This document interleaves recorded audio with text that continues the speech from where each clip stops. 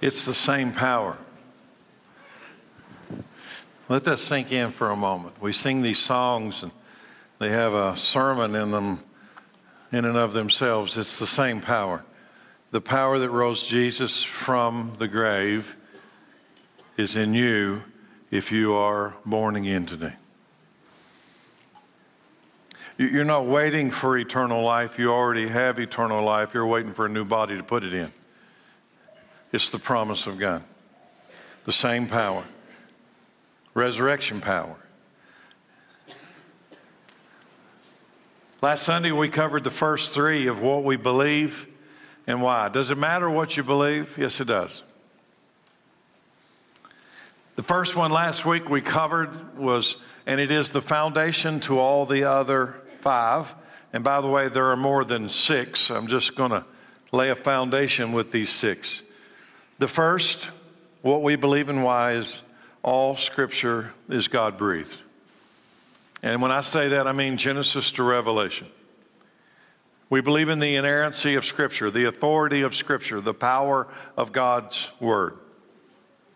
That what I hold in my hand is the only physical source of absolute truth. It is not man's writing about God, it is God's Word delivered through men who were filled with the Holy Spirit and spoke God's authority and had it written down. Number two, Jesus was born of a virgin. Well, how would I know that? Because of number one. Because the Scripture reveals Jesus was born of a virgin. He is the Son of God. Number three, the deity of Christ. Not only is He the Son of God, but He is God with skin on Him. And the Word became flesh and dwelt among us, and we've seen His glory, the glory of the one and only, who came from the Father, filled with grace and truth. All three of these truths are under attack in our culture. That's really the reason I've decided to do this series. All three of these truths that I just said, all Scripture is God-breathed. Jesus was born of a virgin. The deity of Christ. They're all under attack in our culture. And even in the church. Even in the church. I kind of get it that it's under attack in the culture, because why would the world live under the authority of the Word, which they have rejected? But I don't understand why the church is struggling. I don't. We are at war. It's a spiritual war, and the truth is under attack. It's, again, I want to say it one more time. The world is going to do what the world is going to do. They're living out their nature because they don't have the Word. They don't have the truth. The problem is when the church wants to join them, join the world. Let me ask you a huge question that'll kind of frame where we're going today. If there is a spiritual war against these truths, and it's happening inside the church, not just outside the church, are we living in the time, is this the great apostasy, the rebellion, the falling away that the Apostle Paul prophesied about in the book of Thessalonians? Paul says that before Jesus returns, before the Antichrist is revealed, something will happen in the church. And I'm going to ask you a question before I read it. Are you and I living in that time today? Now, again, let me make it clear. This is not the world rebelling against God. This is not the world turning away from God. You can't turn away from that which you have never faced. It's the church turning away. The church doing it. 2 Thessalonians 2:3. Is this our generation? Are we living in this time? Don't be fooled by what they say. For that day, now if you read the context, that day is the return of Christ.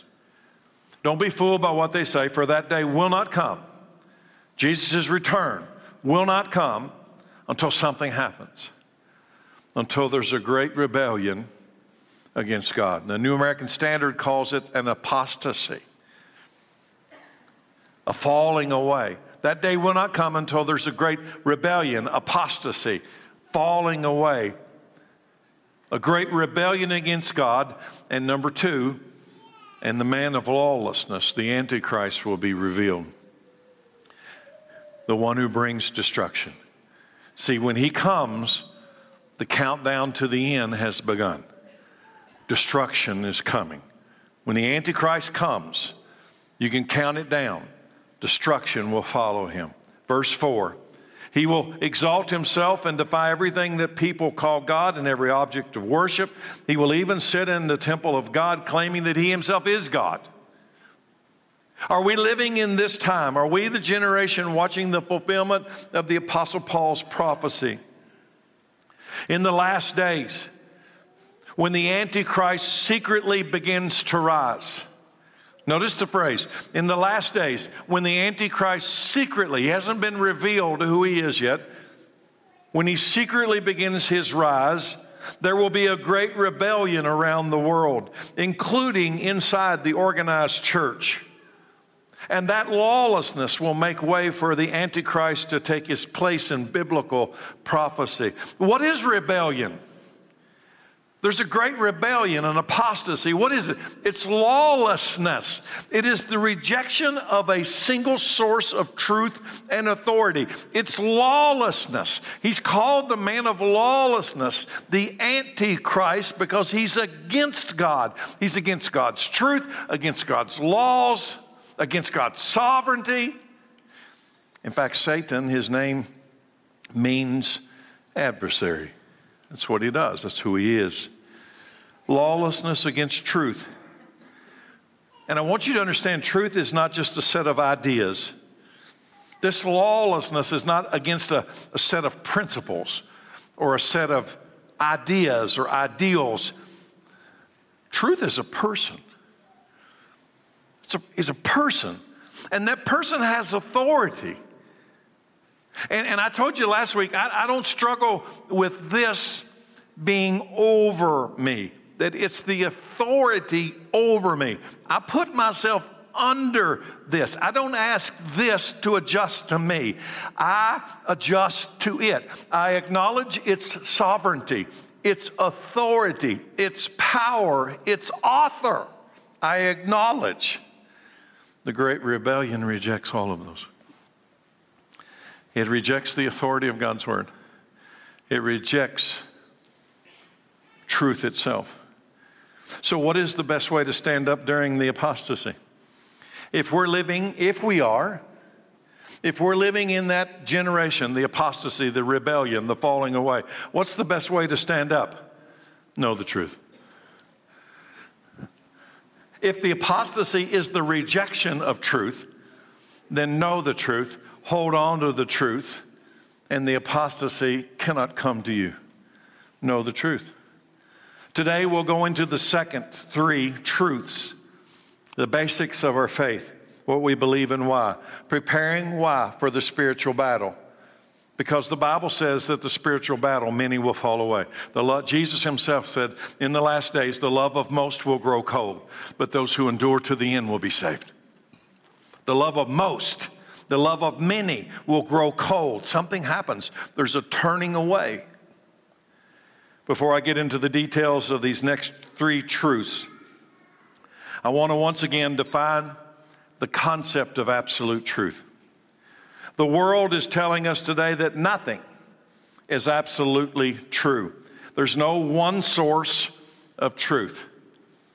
Everything is relative. Everything is dependent upon circumstances. Everything's what might have been true. Example, the world wants to tell us what might have been true 1,000 years ago can't be true today. Well, that's not the definition of truth. Truth means if it was true 1,000 years ago, it's still true today. Is there absolute truth? I'm absolutely convinced. And I can't do it for you. I can only do it for me. I'm absolutely convinced that what I hold in my hand is the only physical source of absolute truth on this planet. That God has given us His Word. The Christian faith does not accept the teaching of relevant truth concerning the Holy Scripture. We believe in absolute truth and authority that comes from God's Word. We believe that truth is not only a set of guidelines or principles that we are to live our life by, but truth is a person. You cannot know the truth until you know this person. Truth is authority. You must know this person and submit yourself to the authority of this person, Jesus Christ. So in John 14:6, just one verse, and I'm going to ask you before I read it, what are you going to do with this verse? What are you going to do with John 14:6? Jesus said, I am the way. That's a singular statement. Not a way, not one of many ways. I am the way, singular. I am the truth, singular. He's the source of the way. He's the source of the truth. And he says, I am the life. He is the source of life. He's not just some outside fringe. He is where it comes from. He is the way life comes, the way truth comes. He is it. He is everything. No one can come to the Father except through me. Who is he? Your eternity will be determined by how you answer the question, who is he? Do you know him as the truth? Do you know him as the single source of authority? I didn't ask you, did you know about him? Do you know him? We believe Jesus is telling us the truth in that verse. In fact, we believe this verse is the very word of God. John 14:6. The very word of God. Truth is not just about right and wrong, but truth, listen carefully, truth is about freedom. Truth is about freedom, but truth, true freedom. I'm talking about real freedom. Truth has the authority. Truth has the authority to set you free, to break the bondage of sin and death. Truth has the authority to set you free. Let me give you an example. Truth has the authority to set you free from fear. Why? Because there's a resurrection of the dead. Truth has the authority to set you free from the idea that you're going to stand before God on Judgment Day. Truth has the ability, the power to set you free, to make peace with God. But it must come by the truth. I hear people all the time talking about when that while I may be the one who looks forward to that loud shout and the voice of the archangel and the trumpet blast of God, many people think about that day in great fear, trepidation.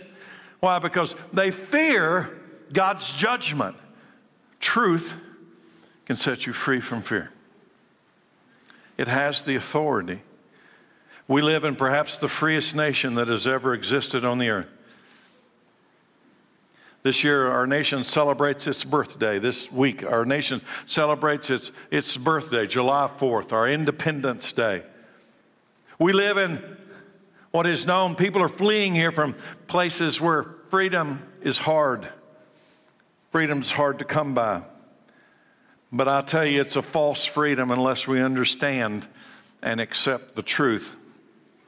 See, our freedom, our true freedom, is not based on any form of government called democracy, but it's based on truth.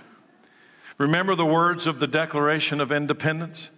Our founding fathers knew about this freedom that truth brings. Here's what they said. We hold these truths. You understand what they're thinking? We hold these truths to be self-evident. That all men are created equal. They are endowed by government? No, that's not what it says. They're endowed by their Creator with certain unalienable rights. And among these are life, liberty, and the pursuit of happiness. True freedom comes from the Creator, not from government. The truth can set you free from the fear of sin, the fear of death, the fear of hell, the fear of judgment, the fear of the tribulation, the fear of anything. Truth can set you free. Let me illustrate. How can you say that you are free? Let's say that you're in the room today and you are not a believer. You're here today because you're curious or you're with somebody who comes and you're just along for the ride. I'm going to ask you a personal question. How can you today, as an American, July 4th week, say that you are free when out in front of you, inevitably out in front of you is an empty grave, and your name is on that grave, and on the other side of that grave is hell? And you're free? No, you're not. You're a slave. You're a walking dead person, lost. It's a false freedom. You see, truth has a power. Truth has an authority. So we proclaim this truth because it sets you free from the bondage of sin and death. It takes that grave in the future and gives you a resurrection. It takes that hell and gives you a heaven. But it only comes by truth. Only by truth. In John 8:31, Jesus is going to explain. Jesus said to the people who believed in him, "You are truly my disciples if." It's a conditional statement. You are truly my disciples if you remain faithful to my teachings. What happens in the last days in Paul's prophecy? They turn away from his teachings. Right? There's an apostasy, a rebellion, a falling away. You're truly my disciples if you remain faithful to my teachings, and you will know the truth, and the truth will do what? It'll set you free. But we are descendants of Abraham. So he's saying that to the Jewish people, and they say, but we are descendants of Abraham. We have never been slaves to anyone. What do you mean you'll set us free? We are Americans. How can you say that we need anything to set us free? We're the world's superpower. We're the freest nation on earth. Are you free? I'm talking about really free. Future, into eternity free. I'm not talking about in the next week free. I'm talking about into eternity free. Are you free from the fear of sin and the fear of death and the fear of judgment and the fear of heaven and hell? Are you free? This is a spiritual battle. And we have all sinned, and that makes us slaves to sin. And sin always equals death. Today I want to proclaim the truth that will set people free. Freed from the tyranny of sin and death, wrath and judgment. This is true freedom, but it is based on truth, the authority of truth. Here we go. Number 4, what we believe and why. Number 4, forgiveness only by the blood of Christ. So let me take a test. How many of you in the room today have sinned against God at some point in your life? Raise your hand. Woo! This is a rough audience. So how many sins did Adam and Eve have when they were forced from God's presence? One. They had to leave. They lost communion, fellowship with God. One. Why? Because God's holy. He's righteous. And sin cannot be in his presence, so they had to leave. I'll take it a step further. Now, I'm going to ask you to hold up your hand if this applies to you. How many of you have ever told a lie? Just one. Raise your hand. There's 2 or 3 of you that have just lied by not raising your hand. Or you're lazy. I don't know which one. Let's do one more. How many of you ever taken something that was not yours? You've taken it. You've stolen it. Okay? So I can pretty much surmise by your hands that I am surrounded today by a bunch of lying thieves. And me being one of them. You see, you don't have to try to sin, do you? Now, I've often used the illustration, nobody ever gets up in the morning, looks over at their wife, their husband, and says, honey, I'm going to try to see if I can sin today. I'll see if I can pull it off. I'll tell you tonight when I get home if it works. You don't have to do that. Why? It's our nature. Just let go. In fact, let me just say, just let go of this. Just let go. You don't have to work at it. Just let go. In John 8:34, Jesus replied, I tell you the truth. Everyone who sins is a slave.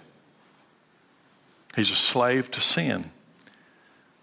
I've got some good news today. It's wrapped up in this fourth, what we believe.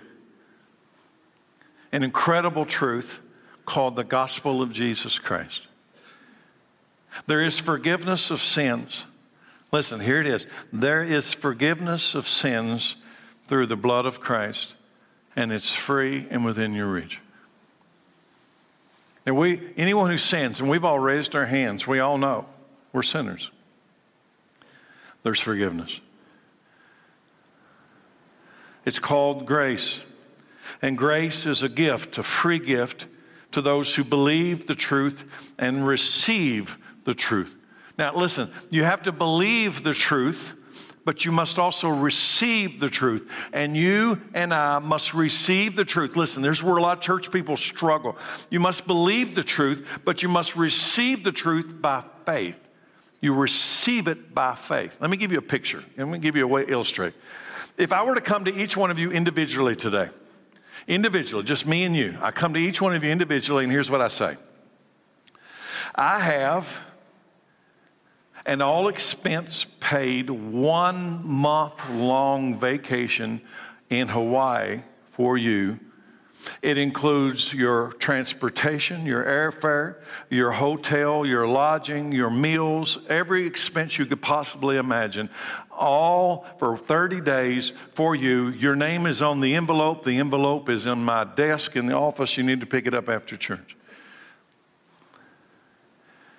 Now, I'm going to ask you, me saying that to you, are you going to Hawaii? No, you're not going to Hawaii. You know about a guy who's offered trips to Hawaii, but you're not going to Hawaii yet. You're going to have to believe that I'm legitimate and that I have not lost my mind. You're going to have to believe that I'm real and that I have the ability to send you to Hawaii and pay that much money. And then you're going to have to believe that I am legitimate. And then you're going to have to go to my office. And you're going to have to go in my office. And you're going to have to take that envelope. And then you're going to have to go to the airport on that day at that certain time. And you're going to have to get on that airplane. Now, you might say that I have faith in Terry when he offered me that trip. But you never went to my office and got the envelope. Do you have faith in me? No, you don't. You're just a talker. You're a talker. If you have faith in me, you'll go get the envelope. And you'll go to the airport and you'll get on the airplane and you'll fly there and you'll get to the hotel and say, Terry's got that covered. And you'll go to the restaurant and say, Terry's got that covered. And you'll do that for 30 days. Why? Because you believed and you received a gift. Now, did you work for the gift? No. I gave you the gift. Now, that's the end of this illustration. Nobody's going to Hawaii. Okay? But now I'm going to tell you the spiritual side. You have an all-expense-paid trip forever to heaven. It's paid in full. You can't work for it. You can't buy it. Your name is on it. But you must receive it by faith. You must trust that He is able to finish what He started. It's yours. So I'm going to ask you, have you received this gift? Ephesians chapter 1, verse 6. We read it during communion time. So we praise God for His glorious grace. Now, you haven't got on the airplane yet, and you haven't gone anywhere in this analogy, but I know that the promise of heaven remains in front of me. So we praise God for this glorious grace He has poured out on us who belong to His dear Son. He is so rich in kindness, so rich in grace, that He purchased our freedom, our ticket to glory. He purchased it with what? What did it cost? What did it cost Him? With the blood of His Son. This is one expensive ticket. He purchased our freedom. Are you free? You are not free if in front of you somewhere is a grave, and on the side of the grave is hell. Separation and outer darkness where there's going to be weeping and gnashing of teeth. Mock that line if you want to. Mock it. I have people all the time say when I bring up hell or bring up God's description of hell, they want to mock it as if somehow or another mocking it will make it disappear. Go ahead. You're a slave. You're a slave. He has purchased our freedom with the blood of his Son. And what did that do? What did that do? And he forgave our sins. There is no heaven. There is no presence of God until he forgives your sins. And the only way you can get your sins forgiven is the blood of Jesus Christ. That's it. God purchased our freedom with the blood of his only Son. The only price sufficient to redeem us was the blood of his Son. There are only two types of people on earth. There are only two types of people in this room right now. Hear the truth today. In this room, there's two types. You are under God's grace, and I hope that applies to all of you, but in reality, probably not. You're under God's grace, or you're under God's judgment and his wrath. You are either forgiven or unforgiven. In the last day, there will be forgiven and unforgiven. People ask me all the time, preacher, what does it mean when it says the Bible talks about the unpardonable sin? What does that mean? Because I'm a little worried that what if I've already done it? Then I have no chance. I have no hope. What if it's unpardonable, unforgivable sin? What is it? I want to tell you, I'm going to make it really simple. The unpardonable sin is you or I, anybody walks up and stands before God on the last day. You stand before God in your sin. And you're still in your sin. You're still sinful. That he sent his only Son. He paid an incredible price to forgive your sin, to make your sins, though they be as scarlet, they're going to be as white as snow. You're going to be forgiven and free. And the Holy Spirit revealed that to you through the truth. But you rejected the Holy Spirit. You rejected it. You got distracted. You said, well, I'll get back to you on that. You stand before God with sin still on you, unforgiven. You blasphemed the Holy Spirit. You know what you did to the Holy Spirit? I don't believe you. You don't believe God? When he said that I've set you free. But you must receive it by faith. You must receive it by faith, which means I believe you. You place yourself under the authority of God. Forgiveness of sins makes peace with God. Removes his wrath because his wrath and judgment has already been poured out on his only begotten Son. That which was destined to be mine, he gave to his Son. He gave to his only begotten Son. What? Isaiah prophesies he was pierced for our transgressions. He was crushed for our iniquities. The punishment that brought me peace was upon him. And by his wounds, I have been healed. We can't earn forgiveness. When I gave you the illustration of the ticket to Hawaii, you didn't have to do anything to get the ticket, did you? I'm not offering you a ticket to Hawaii because you did something nice. No, it's a gift. It's there. It's got your name on it. But you have to receive it by faith. That's not earning it. You can't earn it. You can't pay for it. That's why it's called grace. It's a gift from God. We can only receive it by faith, believing the truth. But I must tell you the truth. There is no forgiveness of sins without the blood of Christ. If you come before God unforgiven, if you come before God without the blood of Christ covering you, you are lost. Forever lost. Hebrews 9:22 says, in fact, according to the law of Moses, nearly everything was purified with what? Blood. For without the shedding of blood, there is no forgiveness. And the blood of an animal won't work. It must be the blood of the Son of God. You don't have to travel very far in the scriptures to find out that blood is a big deal to God. Leviticus says that the life of a person or an animal is in the blood. God was the first to shed blood. God killed an animal to provide a covering for the sin of man in the garden. Blood would be the covering of man's sin. In fact, it's kind of interesting. It's in that place, in that time, when man took on a second skin. Their first skin, originally there was no shame. But then they took on a second skin, and that skin was provided by God at the sacrifice of an animal. They put on an animal's skin, a second skin to cover them. Cain and Abel are a picture of this choice of man. If you know the story of Cain and Abel, Abel knew the truth. You must be covered by the blood to enter the presence and favor of God. Blood brings the favor of God when it comes to a sacrifice.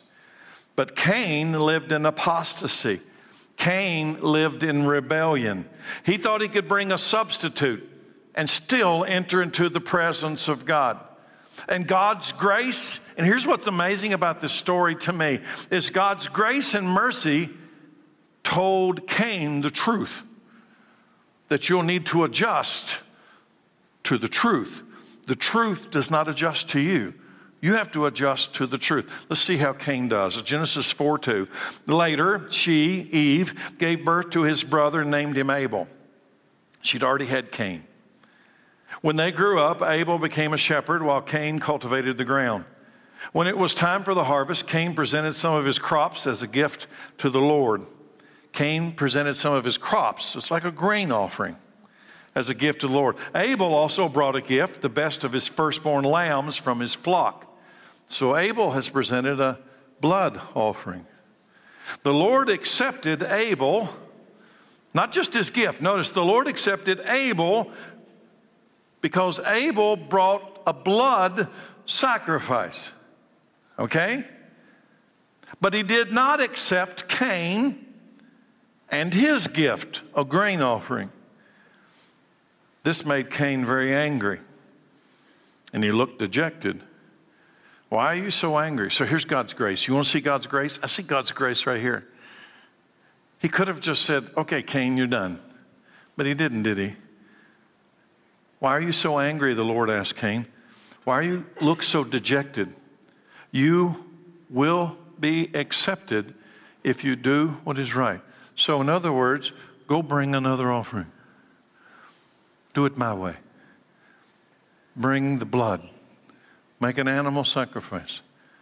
You'll be accepted if you do what is right. But if you refuse, here's the story of man. But if you refuse to do what is right, watch out. Sin is crouching at the door, eager to control you.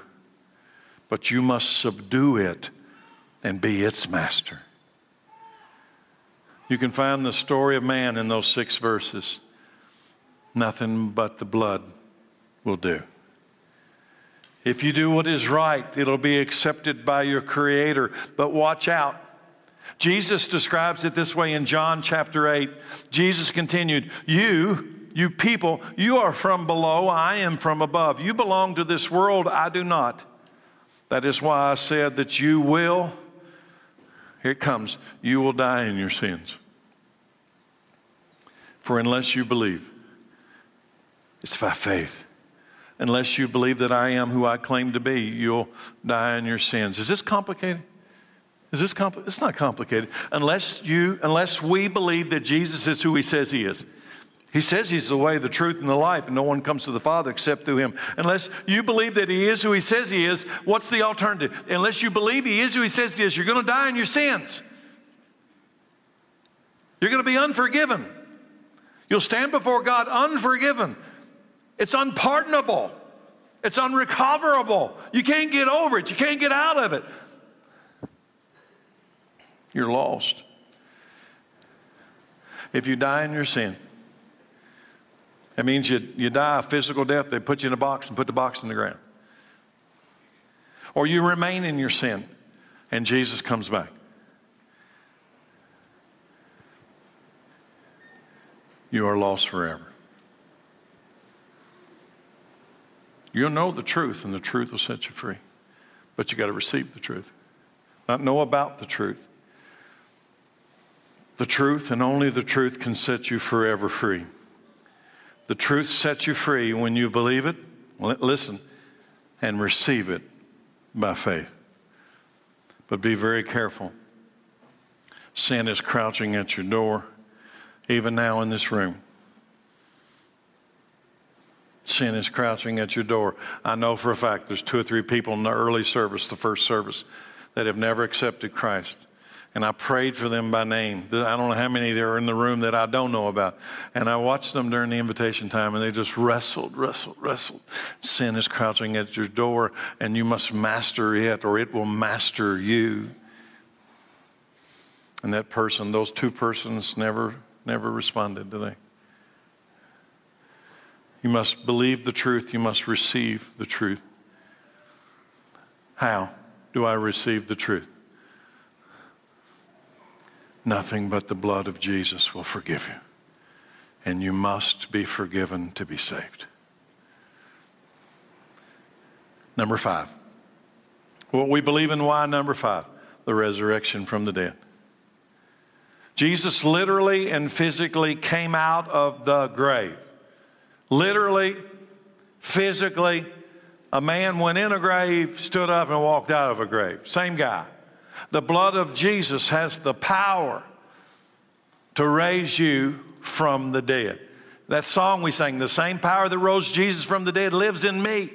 Same power. It's not another version of a power, not a junior version of the power. It's the same power. We visited the Garden Tomb on our last day in Israel just a couple of weeks ago. In fact, here's a picture. I want to show it to you.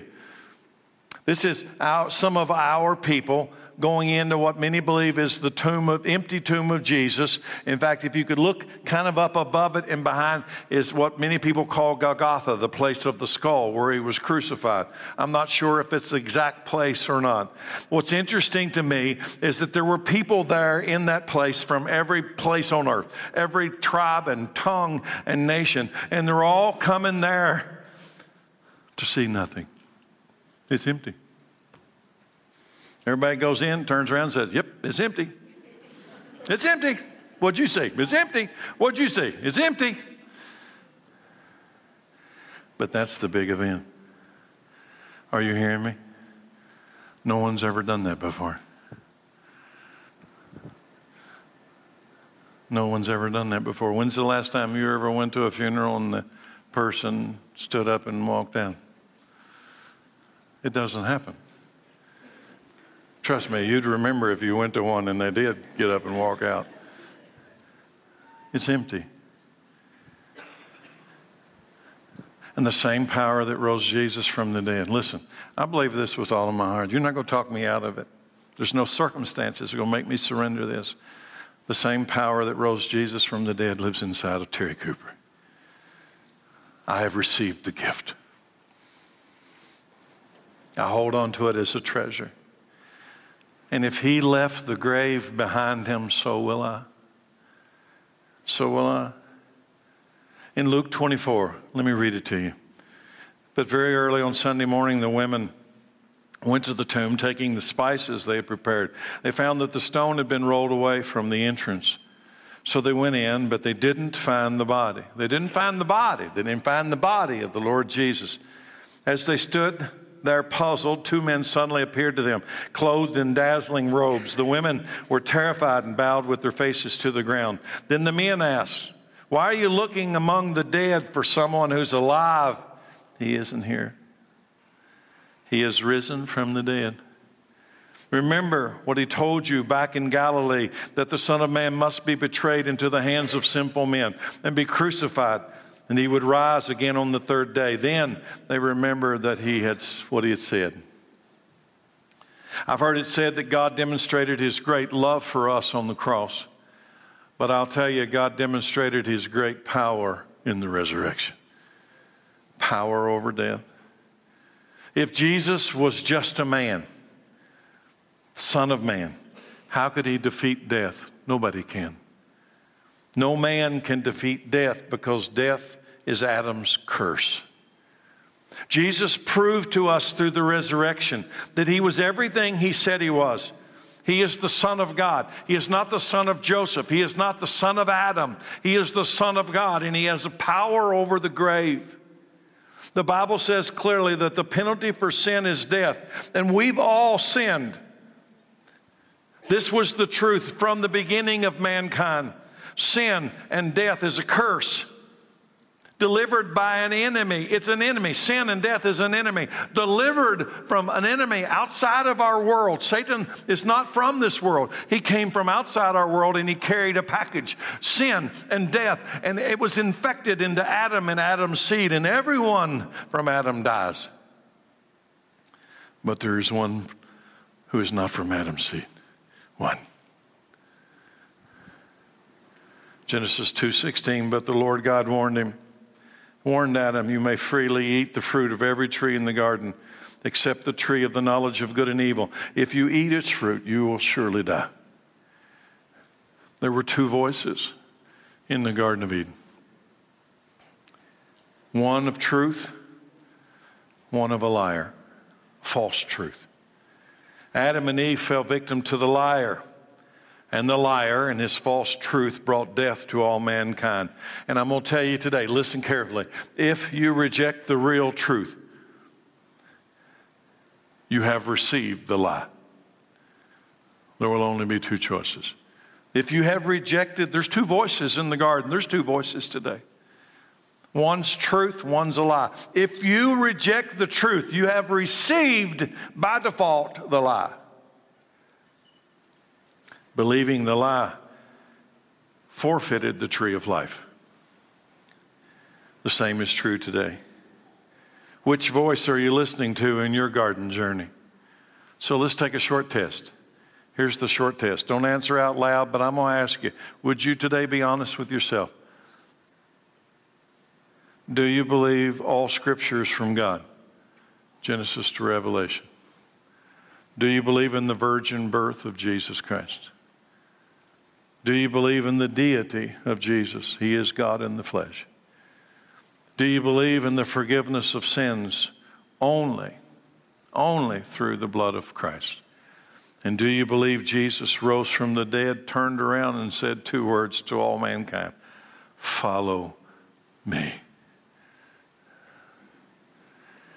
You see, you don't almost believe these things. I'm telling you, nobody almost believes these things. You believe them or you don't believe them. If you believe, really believe those five truths, if you're in the room today and you really believe those five truths, you will follow Jesus Christ. Yes, you will. Yeah, you will. Romans 6:23. For the wages of sin is death, but the free gift of God is eternal life through Jesus Christ our Lord. It's something interesting. Christians are the only people I know that sing songs in graveyards. It's kind of amazing if you think about it. The rest of the world looks at us like we're a little crazy. We go to a graveyard, we put somebody in a box and put the box in the ground, and then we all sit around and sing songs. Why? Because we believe in the resurrection. The one that rose from the dead has promised me that he will not leave me in the grave either. Did you hear me? He promised me.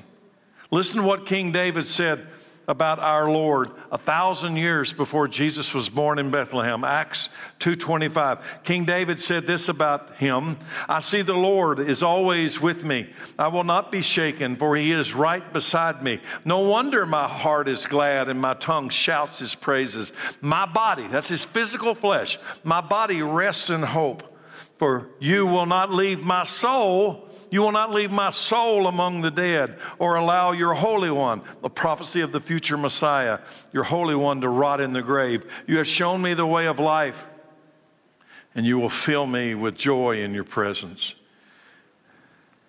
He will not leave my soul in the grave. See, I believe that if I die a physical death, if I just drop dead sometime, I believe that in that moment when my last breath is breathed, my soul will not go to a tomb. My soul will go into the presence of God. King David said, you will not leave my soul in Sheol, in the grave. Now, my body might go in a box, and that box will go in the ground somewhere, but that's not me.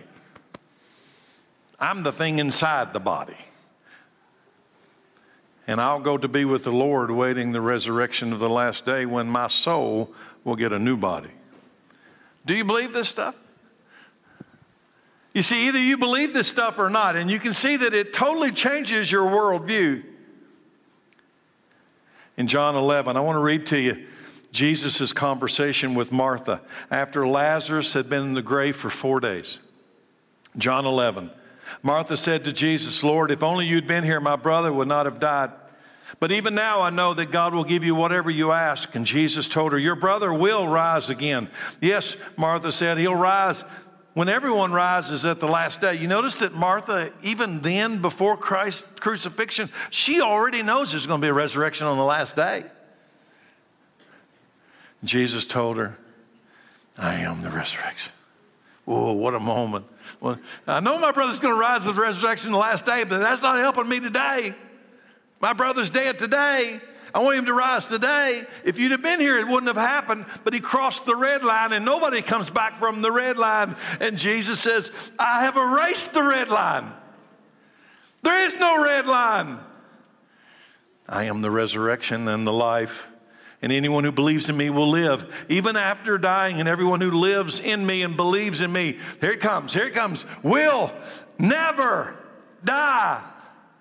It changes everything. And then he says, looks at Martha, and quite frankly, he's looking at everybody in this room today, and he says 4 words. Do you believe this?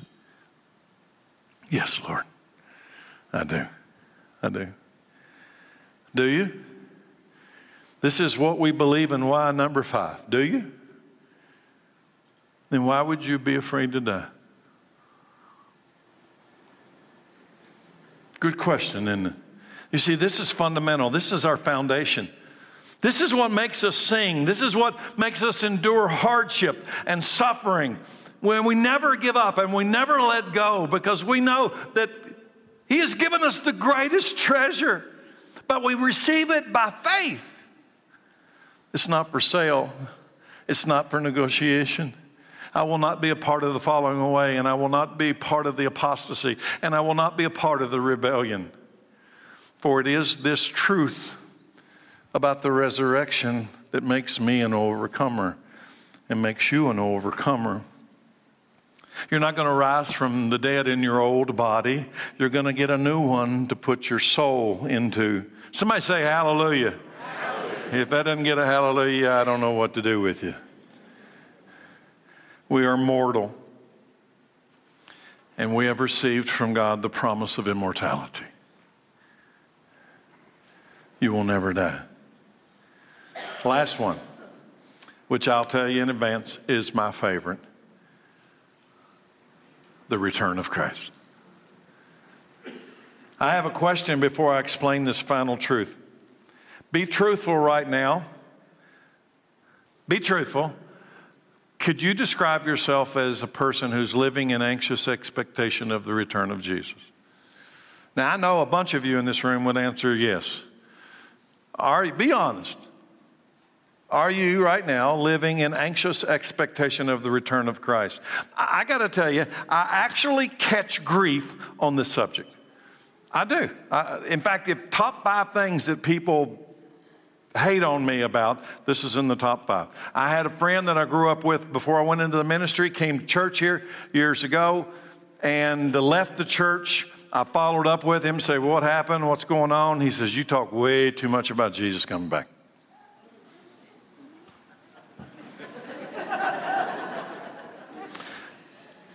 You got me. You got me. What are you waiting for? What's your hope? You afraid He's going to come back and mess up your schedule, your plans, your agenda? Then something's wrong. This is it. This is it. Yeah, I do. I talk a lot about this. Do you believe? Take it personally. I want to tell you how I read John 14. Okay, just tolerate me for a moment. This is how I read John 14, verses 2 and 3. Terry, this is from Jesus to me. Terry, there is more than enough room in my Father's home for you. Terry, if it were not so, I would have told you. If it were not so, would I have told you, I'm going to prepare a place for you, Terry? And Terry, when everything is ready, I will come and get you so that, Terry, you will always be with me where I am. That's how I read that verse. Very personal. And you know what? I believe with all my heart, soul, mind, and strength, that promise is mine. I have received it by faith. Today, my body, my soul lives in hope of the resurrection. Why? Because Jesus is coming back to get me. Now listen, there's two options that are applicable, and both of them have the same result. If I drop dead, put me in a box, put me in the ground, I can tell you what's going to happen. Them bones, them bones, them dry bones, them bones, them bones, them dry bones, them bones, them bones, them dry bones, them bones gonna rise again. My bones are gonna rise. Now there's another option, and I'm gonna tell you right now, it's the one I'm holding out for.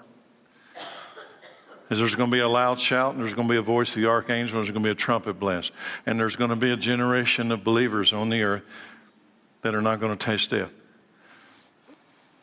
We're going to rise to meet the Lord in the air, and there we shall be with him forevermore. But either way, doesn't matter. Either way, either way, either way, I will be with him forever. I am free. I am free from sin. I am free from death.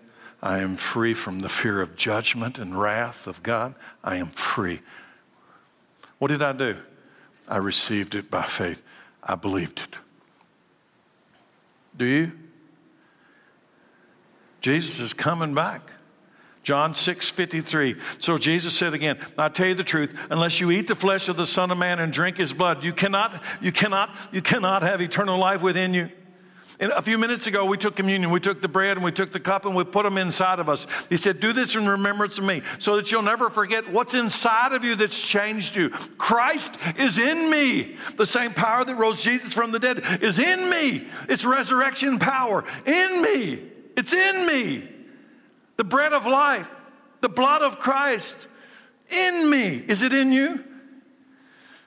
Notice what he says, verse 54. But anyone who eats my flesh and drinks my blood has eternal life. And I will raise that person when? At the last day. It's a promise. People today say, yeah. It's been 2,000 years. If he was going to return, he would have surely been here by now, right? I get this all the time. Come on, preacher. Come on, preacher. 2 Peter. Peter prophesied that scoffers would be saying that in the last day. Peter says this, most importantly, I want to remind you that in the last days, scoffers will come mocking the truth, number one. Are we there? Are we in those times? Mocking the truth and then following their own desires. Because when you mock this, you got to put something in its place. Following their own desires. And they will say, what happened to the promise that Jesus is coming again?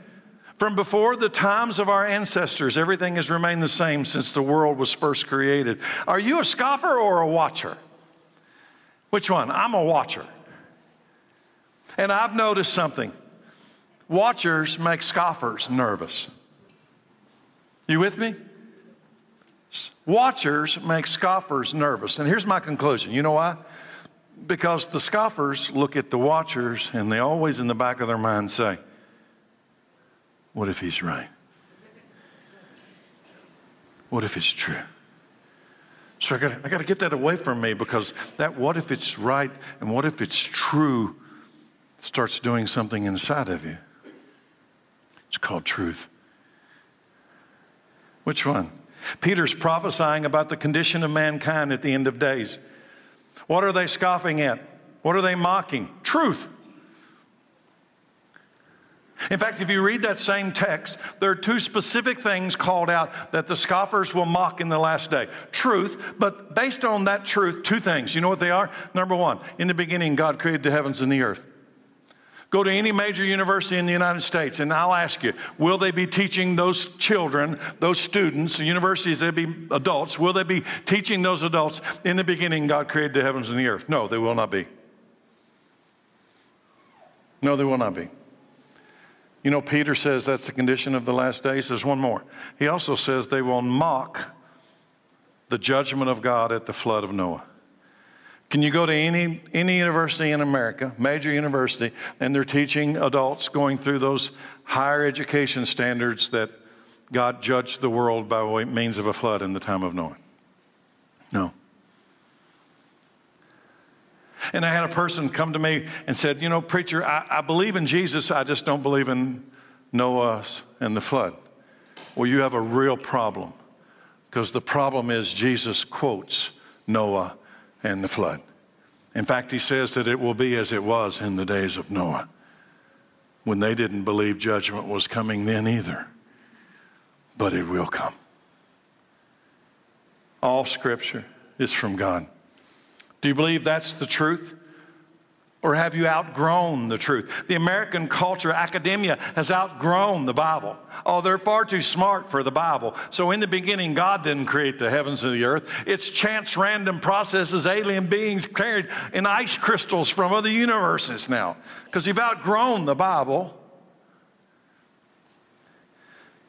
I consider myself the opposite of these prophetic mockers. You know why? If I were to be real honest, I would tell you today, I thought he'd be here by now. When God the Holy Spirit put a calling upon my life to go into the ministry, I thought, well, I'll preach for a little while and then you'll come, we'll all get out of here. I had no idea that I'd still be here almost 20 years later. After all, it's been a long time. Let's be honest, it's a long time. In fact, when you usually say the word 2,000 years, it makes people's eyes cross, because none of us can fathom 2,000 years. So let me put it a different way. 28 families have gone in front of us. 28 times 70 is 2,000 years. 28 generations of folks. We're a generation. There was 27 other generations that have gone in front of us. Now it doesn't seem like such a long time, does it? 28 generations. And to God, it's only been 2 days. Using God's prophetic calendar, how he measures time, it's only been 2 days. He's not slow in keeping his promises. He's patient with us, not wanting anyone to be lost, but everyone to come to repentance. In fact, quite frankly, if he'd have came last week, very likely there's somebody in this room today.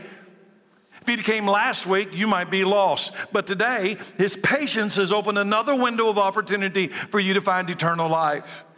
Will you walk out today and not accept your gift? 2 Peter 3:8, but you must not forget this one thing, dear friends, a day is like 1,000 years to the Lord, and 1,000 years is like a day. The Lord isn't really being slow about his promise, as some people think. No, he's being patient for your sake. He does not want anyone to be destroyed, but he wants everyone to what? Repent, turn around and face him. Today we live in a gracious, wait a minute moment, but know this, Jesus is coming soon. He will come in a flash, in a twinkling of an eye. You will not be able to respond when he comes. It'll be too late. He will come to receive his bride, the church. And I'm asking you a question today. Are you ready for that event? Are you sure? Those who are not ready when Jesus comes for his bride will enter the great tribulation. Hell on the earth. And you didn't have to, but you will. During that 7 years, the Bible says half of all the Gentiles will die on the earth. 1/3 of all the Jews will die on the earth inside those 7 years. Read it in Zechariah chapter 13. I know what the scoffers say on this final truth. I know, because I hear it. Preacher, y'all been preaching that for 2,000 years. But I got to tell you the truth today. No, that's not true. There is something today that changes everything. Do you want physical evidence of this sixth truth of what we believe and why, the return of Christ? I today can give you physical evidence.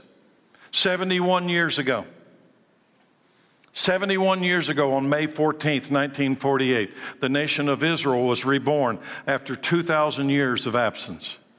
The signs are everywhere that the return of Christ is near. Israel being one of those major signposts. Isaiah prophesied some 650 years before Christ. Here's what he said, Isaiah 66. Who has ever seen anything as strange as this? Who's ever heard of such a thing? Has a nation ever been born in a single day? Has a country ever come forth in a mere moment? But by the time Jerusalem's birth pains begin, her children will be born. Now, that's not even the biggest one. The biggest one is their rebirth in 1948, but in 1967, in my generation, I was alive in 1967, the Arab nations surrounded Israel to overthrow her. But Israel defeated them in a supernatural, miraculous 6-day war. In that 6-day war, Israel not only repelled the enemy invasion, they took possession of the Gaza Strip from Egypt, the west bank of the Jordan River from Jordan, and they also secured what is now known as East Jerusalem, the Temple Mount, Mount Moriah, the place where Abraham offered Isaac as a sacrifice, the place where Solomon built the Holy Temple. Coincidence? Israel is a land 75 miles wide, 300 miles long. Israel would fit inside the United States 768 times. It is 1/19 the size of California. It can fit into Florida 7 times. Why is it so important? How can I look at the events in Israel, specifically Jerusalem, and know the return of Christ is near? I'll tell you why. Because all Scripture is God's breathed. And here's what the Word says, Psalms 132. For the Lord has chosen Jerusalem. He has desired it for His home. This is my resting place. How long? How long? Forever. He said, I will live here, for this is the home I desired. Something's happening in our generation. So while we've been preaching Jesus is coming for 2,000 years, for the last 52 years, something is remarkably different. Jerusalem is inside of Israel. They're preparing to rebuild a temple. Something's different. If you believe truth number 6 is certain, Jesus is coming back, where do you think He's coming back to? Can your eyes see and believe the signs that are all around us? Well, try this one, Zechariah chapter 8.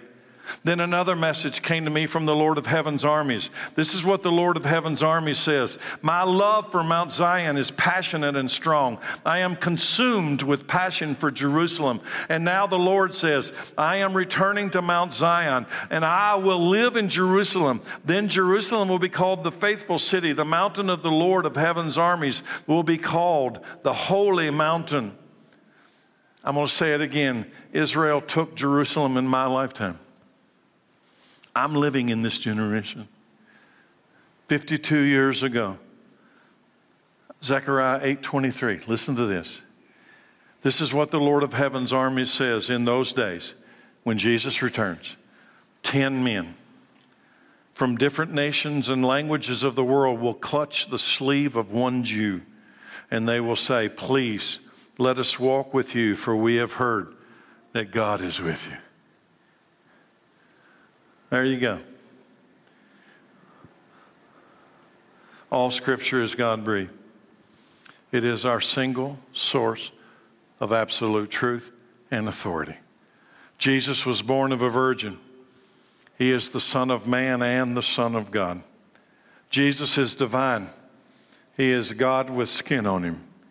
Forgiveness can only be obtained by the blood of Christ, and you cannot be saved without being forgiven. Jesus rose from the dead. He left the grave behind Him, and so will those who belong to Him. And finally, Jesus is coming back. First for his bride, and then to reign 1,000 years on this earth. And then after that, there's going to be a new heaven and a new earth.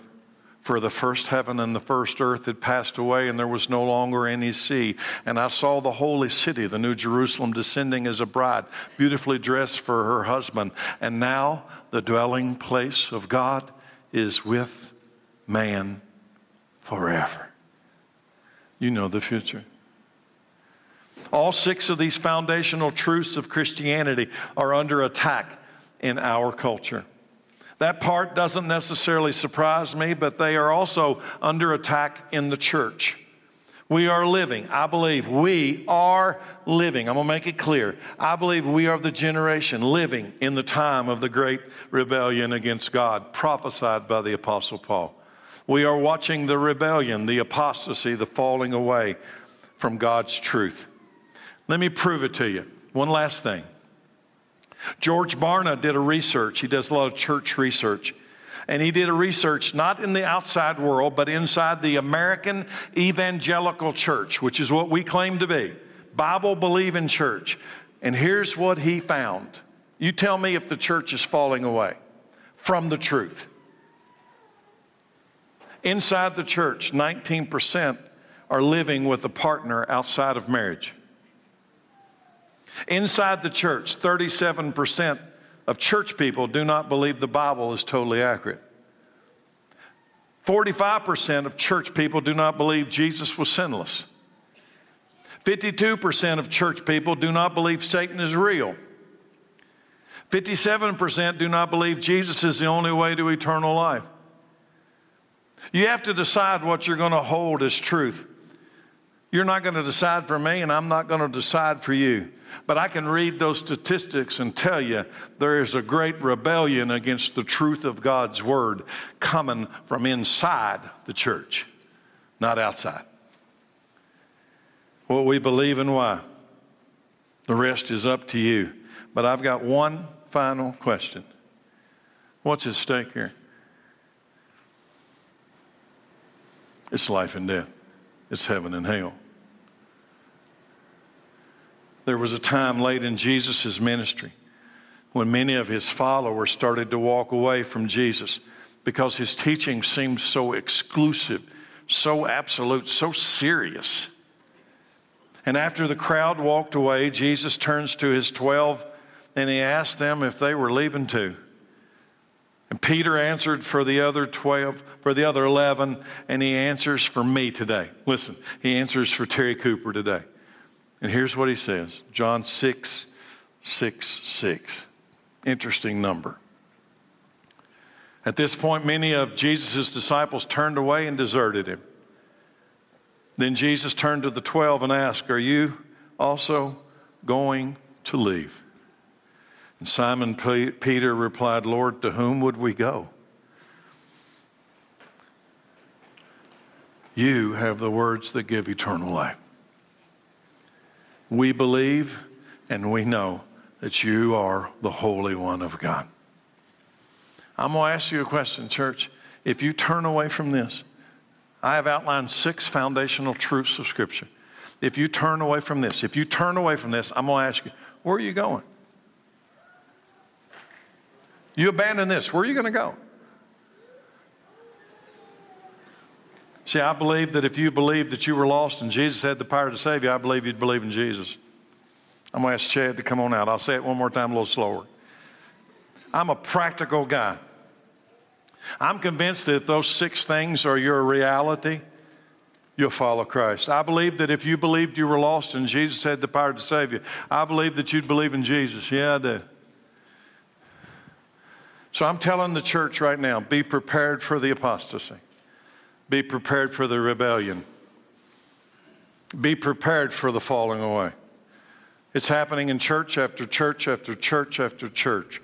The abandonment of Scripture and replacing the truth with man's opinions and clever 20-minute stories of feel-good marshmallow cream. But there's a truth that sets people free. But only the truth does it.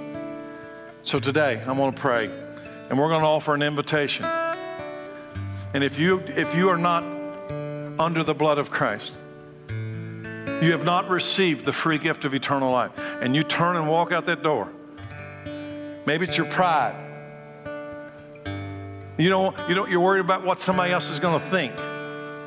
You have rejected life. Life. You rejected it. A gift, a free gift. Father, I pray in Jesus' name that you would open our eyes, our ears, our hearts, that you would do only what you can do. No one can come to the Son unless the Father draws. So, Lord, I pray that you would draw people today. If there's anyone here that does not know you, has not confessed you, received this gift of eternal life, they would come today and receive it. May the Holy Spirit do the power. Let the wind blow. Let the fire burn in Jesus' name. Amen. The invitation is now open.